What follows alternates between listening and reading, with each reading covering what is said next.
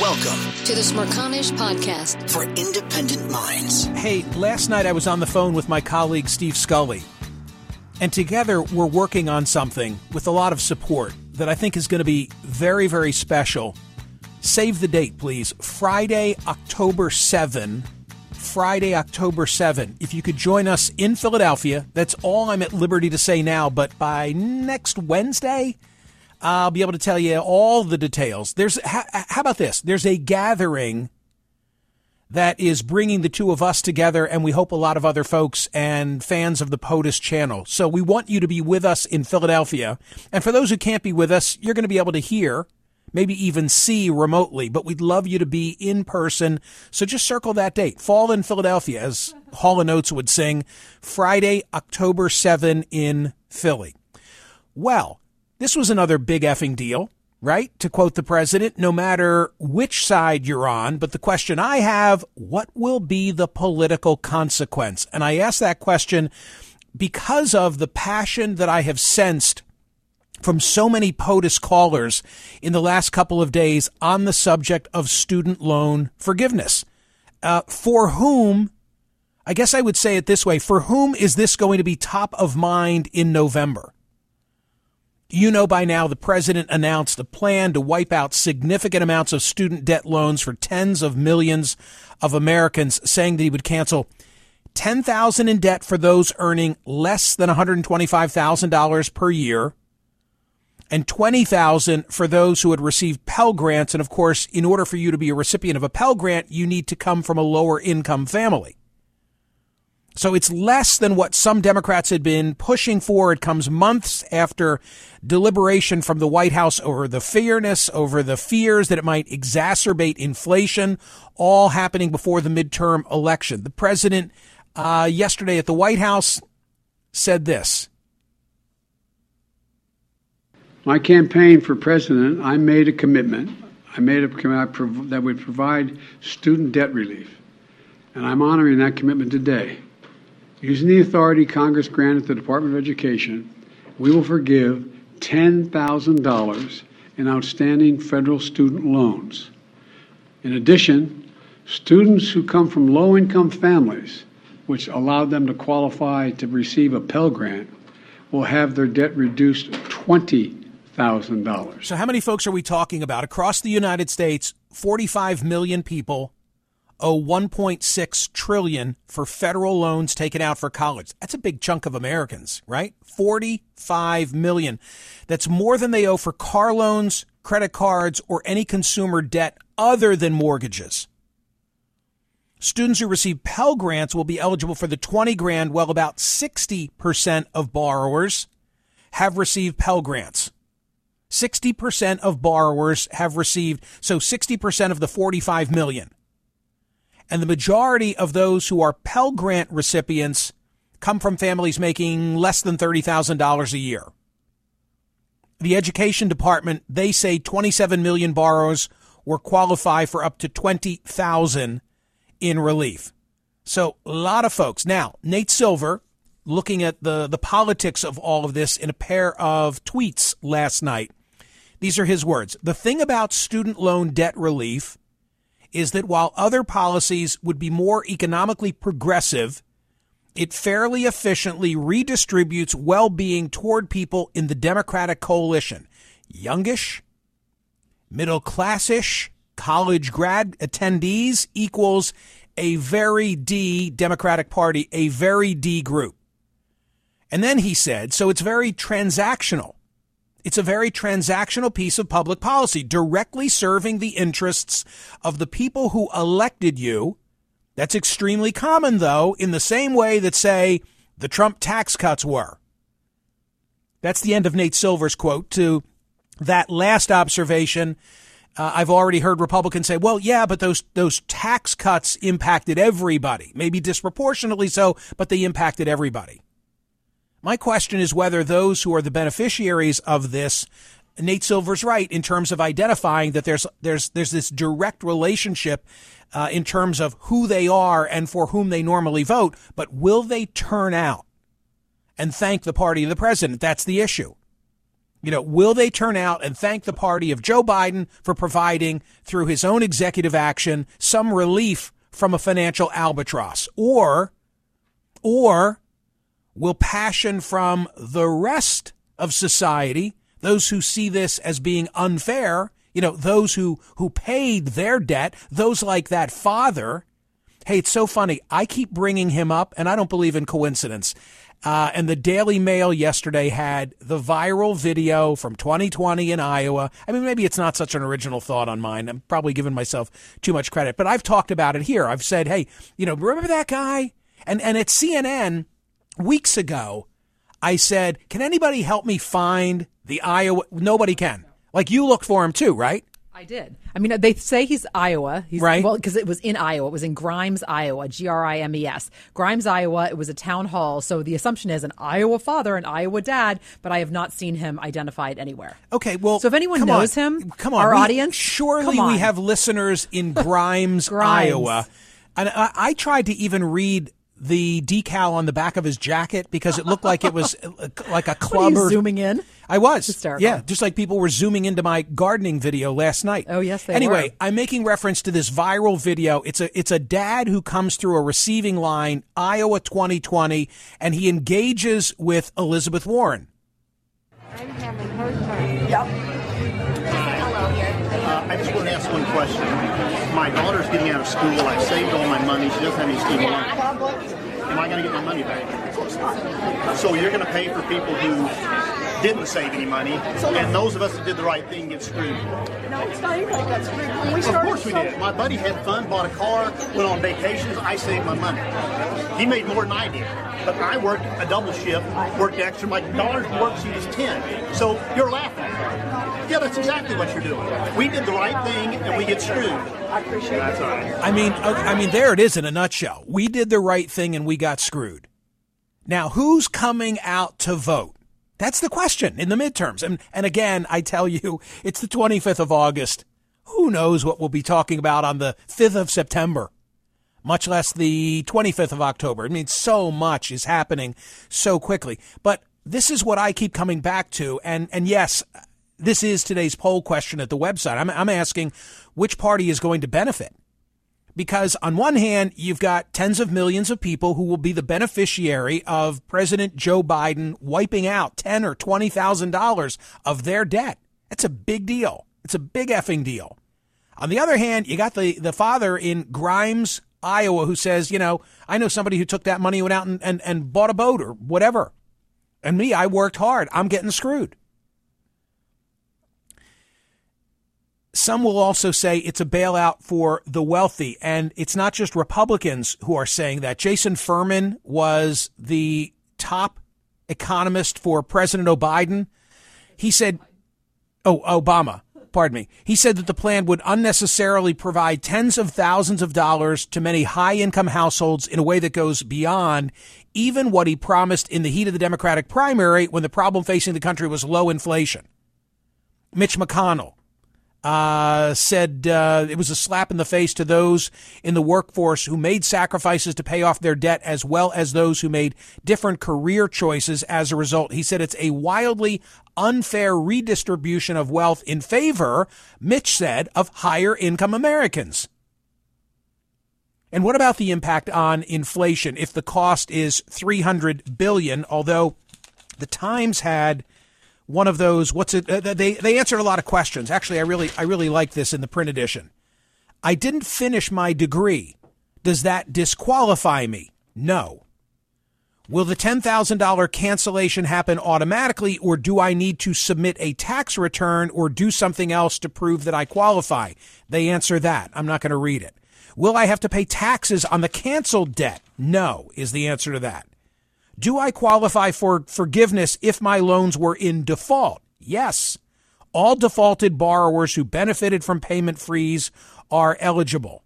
And then further along, what will the debt relief cost taxpayers? According to an estimate using a model from the Wharton School at the University of Pennsylvania, the cost of the $10,000 cancellation initiative alone could range from $300 billion to $980 billion. The Wall Street Journal editorializing on the inflationary aspect of this today, says the following. This is an Inflation Expansion Act. The reports say that Mr. Biden will cancel $10,000 in debt, yada, yada, yada. You already know that. Then they say $300 billion, according to Penn Wharton, what I just referenced. Quote, that's more than the $102 billion the Inflation Reduction Act purportedly reduces the deficit over 10 years starting in 2027. As for the loan payment moratorium, what began in March of 2020 as a pandemic emergency relief now rolls on and on and on. Some note that the way things were headed in terms of what's the cost, and I'm just trying to hit you with all the data and present it as fairly as I can. So on one side, you've got people say, hey, it's $300 billion that it will cost us and maybe more. Others point out, and I think this is a pretty decent point, that the way things were headed, that debt was not all going to be collected. So you can't say it's going to cost us $300 billion because, hey, that's money we would have collected. No, more than 8 million or 1 in 5 had defaulted before coronavirus. So they're walking around saddled with this debt and probably weren't going to pay it at least all off. So, it comes at this announcement comes at a really interesting time where there's conflicting information as to whether it's going to be a red wave or now that red wave that we'd anticipated is going to hit a blue wall. What am I talking about? For the first time since the fall of 2021, the polling averages are now indicating a very narrow majority of voters who say they prefer Democratic candidates over Republican control of Congress. This is the so-called generic ballot. It had been, who are you going to vote for? I'm going to vote for the Republican without filling in an identifier. Now, by a thin margin, it's the Democratic Party that seems to have an upper hand. What exactly do Republicans need to take control of the House? They need 5 more seats to win a House majority. And their candidates are in a pretty strong position to win the bulk of 9 districts that Trump would have won easily 2 years ago if new maps had been in place. In other words, gerrymandering, reapportionment, gerrymandering has benefited Republicans from the last cycle to the current cycle. All right? 9 districts. They are poised to win because of the way those boundary lines have been drawn. In 7 of those 9, they do not have a Democratic incumbent to defend them. So Republicans are in a pretty good position when you really go granular in terms of what do they need. It might not be the 26 or more. For a while, it looked like it was going to, when gas prices were $5 a gallon, it looked like 26 would be a good day for Democrats to lose. Nate Cohn also weighing in on, okay, but what about the recent trends? And I should also throw into the analysis when I'm talking about Nate Cohn and when I'm talking about Nate Silber, I should throw in Mark Halpern, because Mark said here yesterday, for the first time, he is of the opinion that Democrats could, he didn't say they would, but could take the House. There's a Nate Cohn analysis for the Upshot today, which says this. At the beginning of this year's midterm campaign, analysts and political operatives had every reason to expect a strong Republican showing this November. President Biden's approval rating was in the low 40s. The president's party has a long history of struggling in midterm elections. But as the start of the general election campaign nears, it's becoming increasingly hard to find any concrete signs of Republican strength. And then what does he point to? He points to what we discussed yesterday, New York's 19th district.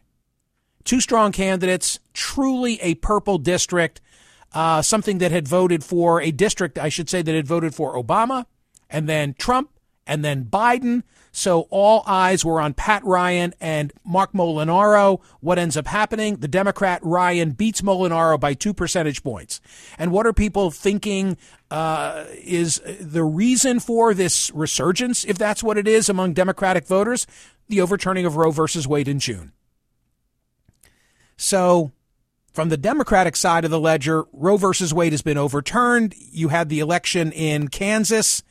In the middle of the summer, over 922,000 Kansans voted, and the referendum failed by 18 points. Then you throw in the Pat Ryan situation. Plus, you've got gas prices now down at $3.88, $3.89 a gallon. There's something to be said for Democratic momentum. On the other hand, I'm hearing from callers a lot of anger, like the dad who came through the line with Elizabeth Warren in Iowa. Look, there's a lot more data that I have at my fingertips, but I think you get the picture. The question that I'm wondering, because here's what it all comes down to for me. Okay, I get it. This plays well with younger voters who were naturally inclined to be supportive of Democratic candidates, but are they going to come out and vote? I did a little research and found a site with good data. It's called the Center for Information and Research at Tufts. This paragraph that I'm going to read to you was written after the 2020 election. It says this: we estimate that 50% of young people ages 18 to 29 voted in the 2020 presidential election, a remarkable 11-point increase from 2016. The number was 39%, and likely one of the highest rates of youth electoral participation since the voting age was lowered to 18. Our new estimate is based on newly available voter data in 41 states, and then they list the 9 where there's not reliable vote history data. This analysis replaces our earlier estimate, et cetera, et cetera, et cetera. So 50% of those 18 to 29, which would seem to me to be people most directly impacted by what President Biden did yesterday, 50% voted in the 2020 election. And now you should be asking, okay, give me the comparison, Michael. Well, the comparison is, and 2020, we had record voting. 66.8% of citizens 18 plus voted in 2020. So younger voters came out to vote against, I would think, largely Donald Trump in 2020. That has to be what drove those numbers. Voting was up among everybody, but it was up in particular among younger voters. Will they remember? Will they reward in November? That's really the issue that I'm asking. I don't know the answer. I do not know the issue. We are 75 days from the election. I believe this. I believe Democratic candidates are in a good position to hold on to control of the Senate. I think Republicans still have the edge of taking control of the House of Representatives, but not by the margins that we had earlier forecast. And mostly I want to know what you think. Which political party benefits more from student loan forgiveness? When I asked this question 2 days ago, and we had record voting on my website, when I asked a similar question about student loan forgiveness, it was a 60-40 vote.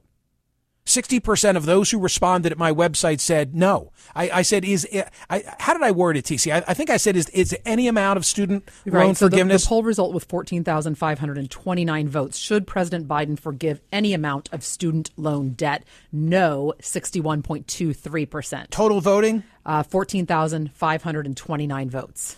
So that's the issue. Okay, you know what he's done. It was anticipated. We talked about it here yesterday and several prior days. Now it's been done, and I want to talk the politics of it. Which side benefits? Does this benefit the R's or the D's in the midterms? Or won't it matter because there will be 20 other things that will transpire between now and then will be capturing even more of our attention? Please go vote at Smerconish.com. For goodness sakes, if you're not registered for the newsletter, make today the day you sign up. This is the Smerconish Podcast from SiriusXM. Hey, the national sales event is on at your Toyota dealer, making now the perfect time to get a great deal on a dependable new SUV like an adventure-ready RAV4.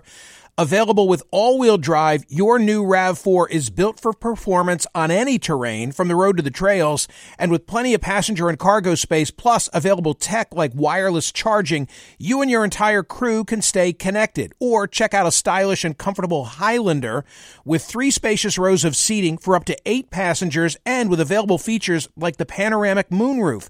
You can sit back and enjoy the wide-open views with your whole family. Plus, both RAV4s and Highlanders are available in hybrid models, so no matter your style, you can drive efficiently and save on gas. Visit your local Toyota dealer and check out amazing national sales event deals on RAVs, Highlanders, and more when you visit buyatoyota.com. Listen to Michael live weekdays on POTUS, SiriusXM Channel 124, and on the SXM app. Elaine, you're in Atlanta. What did you most want to say? The number one thing. Yes, Michael, I've had student loans since 1992. I did 3 years in the military. I had the GI Bill. The veterans, after 9/11, get a different GI Bill than I got, which is a lot more expanded. They get probably 3 times what I got. You don't hear me complaining about that. I didn't get student loan forgiveness for the 3 years of military service that they're now offering. I have $400,000 in student loans because I have a law degree. And coming out of undergraduate school, I worked, and I didn't get Pell Grants. My sister did because she went on scholarship for sports.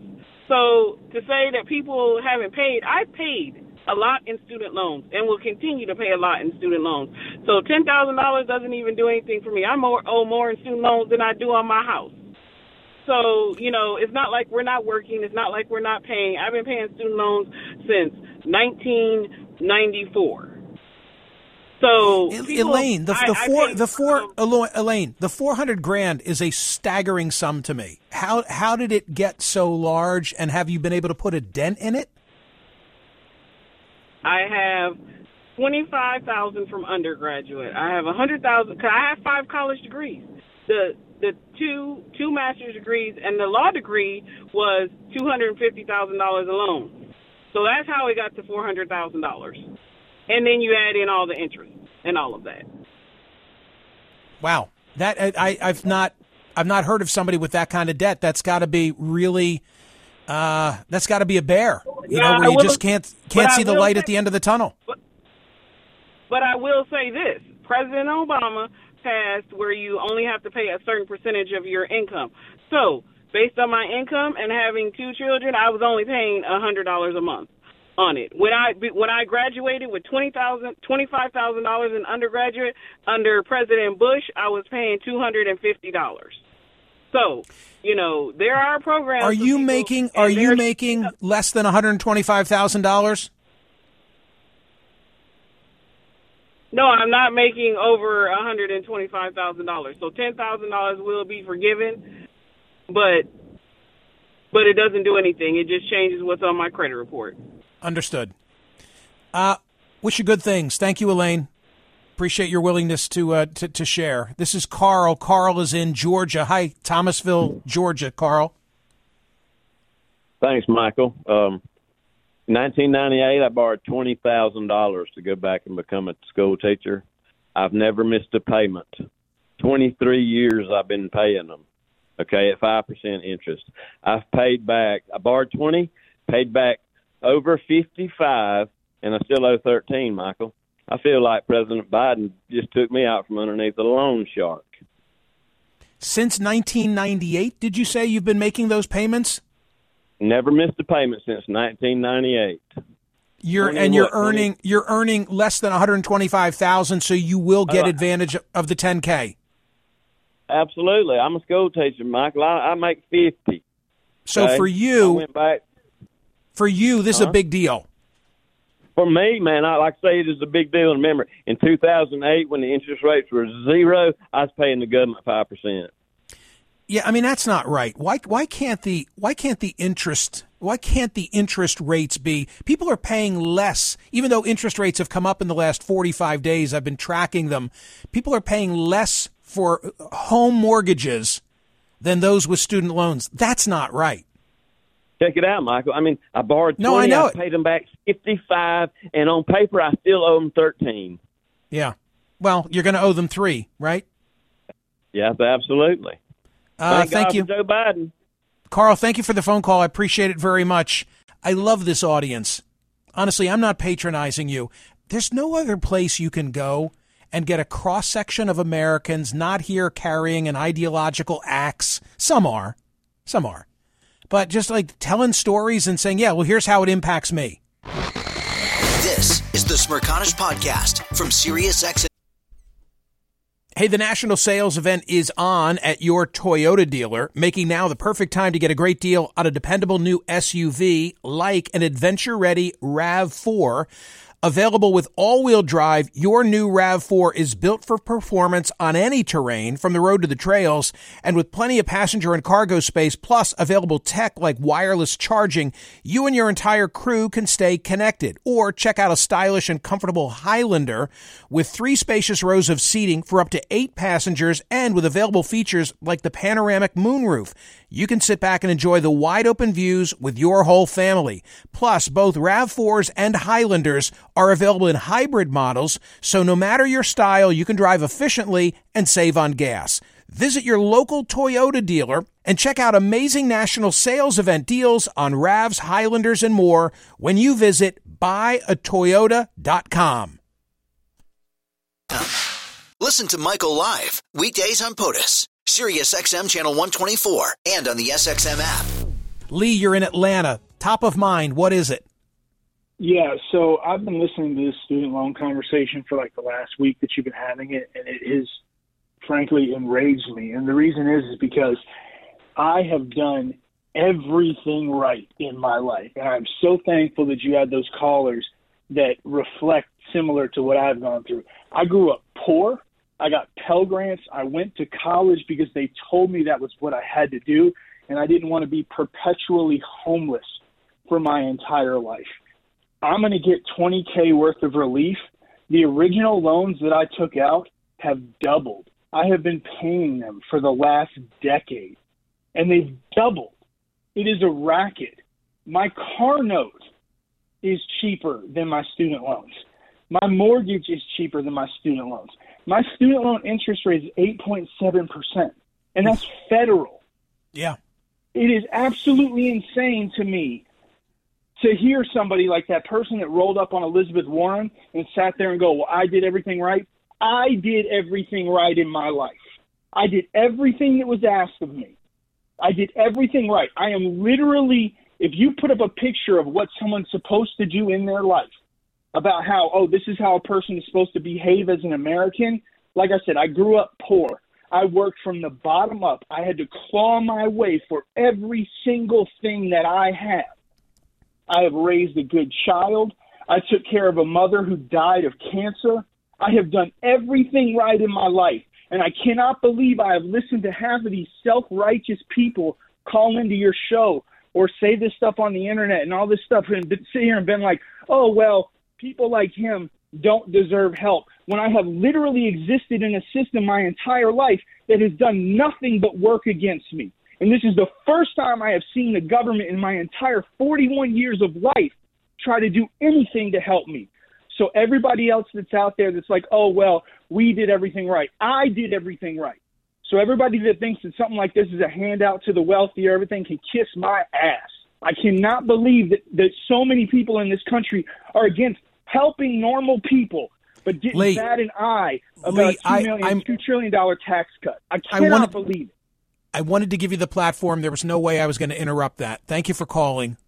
The Smerconish Podcast for independent minds. Listen to Michael Smerconish live weekdays from 9 a.m. to noon East on Sirius XM's POTUS channel 124 or anytime on the SXM app. Connect with Michael on Facebook, Twitter, YouTube, and at Smerconish.com.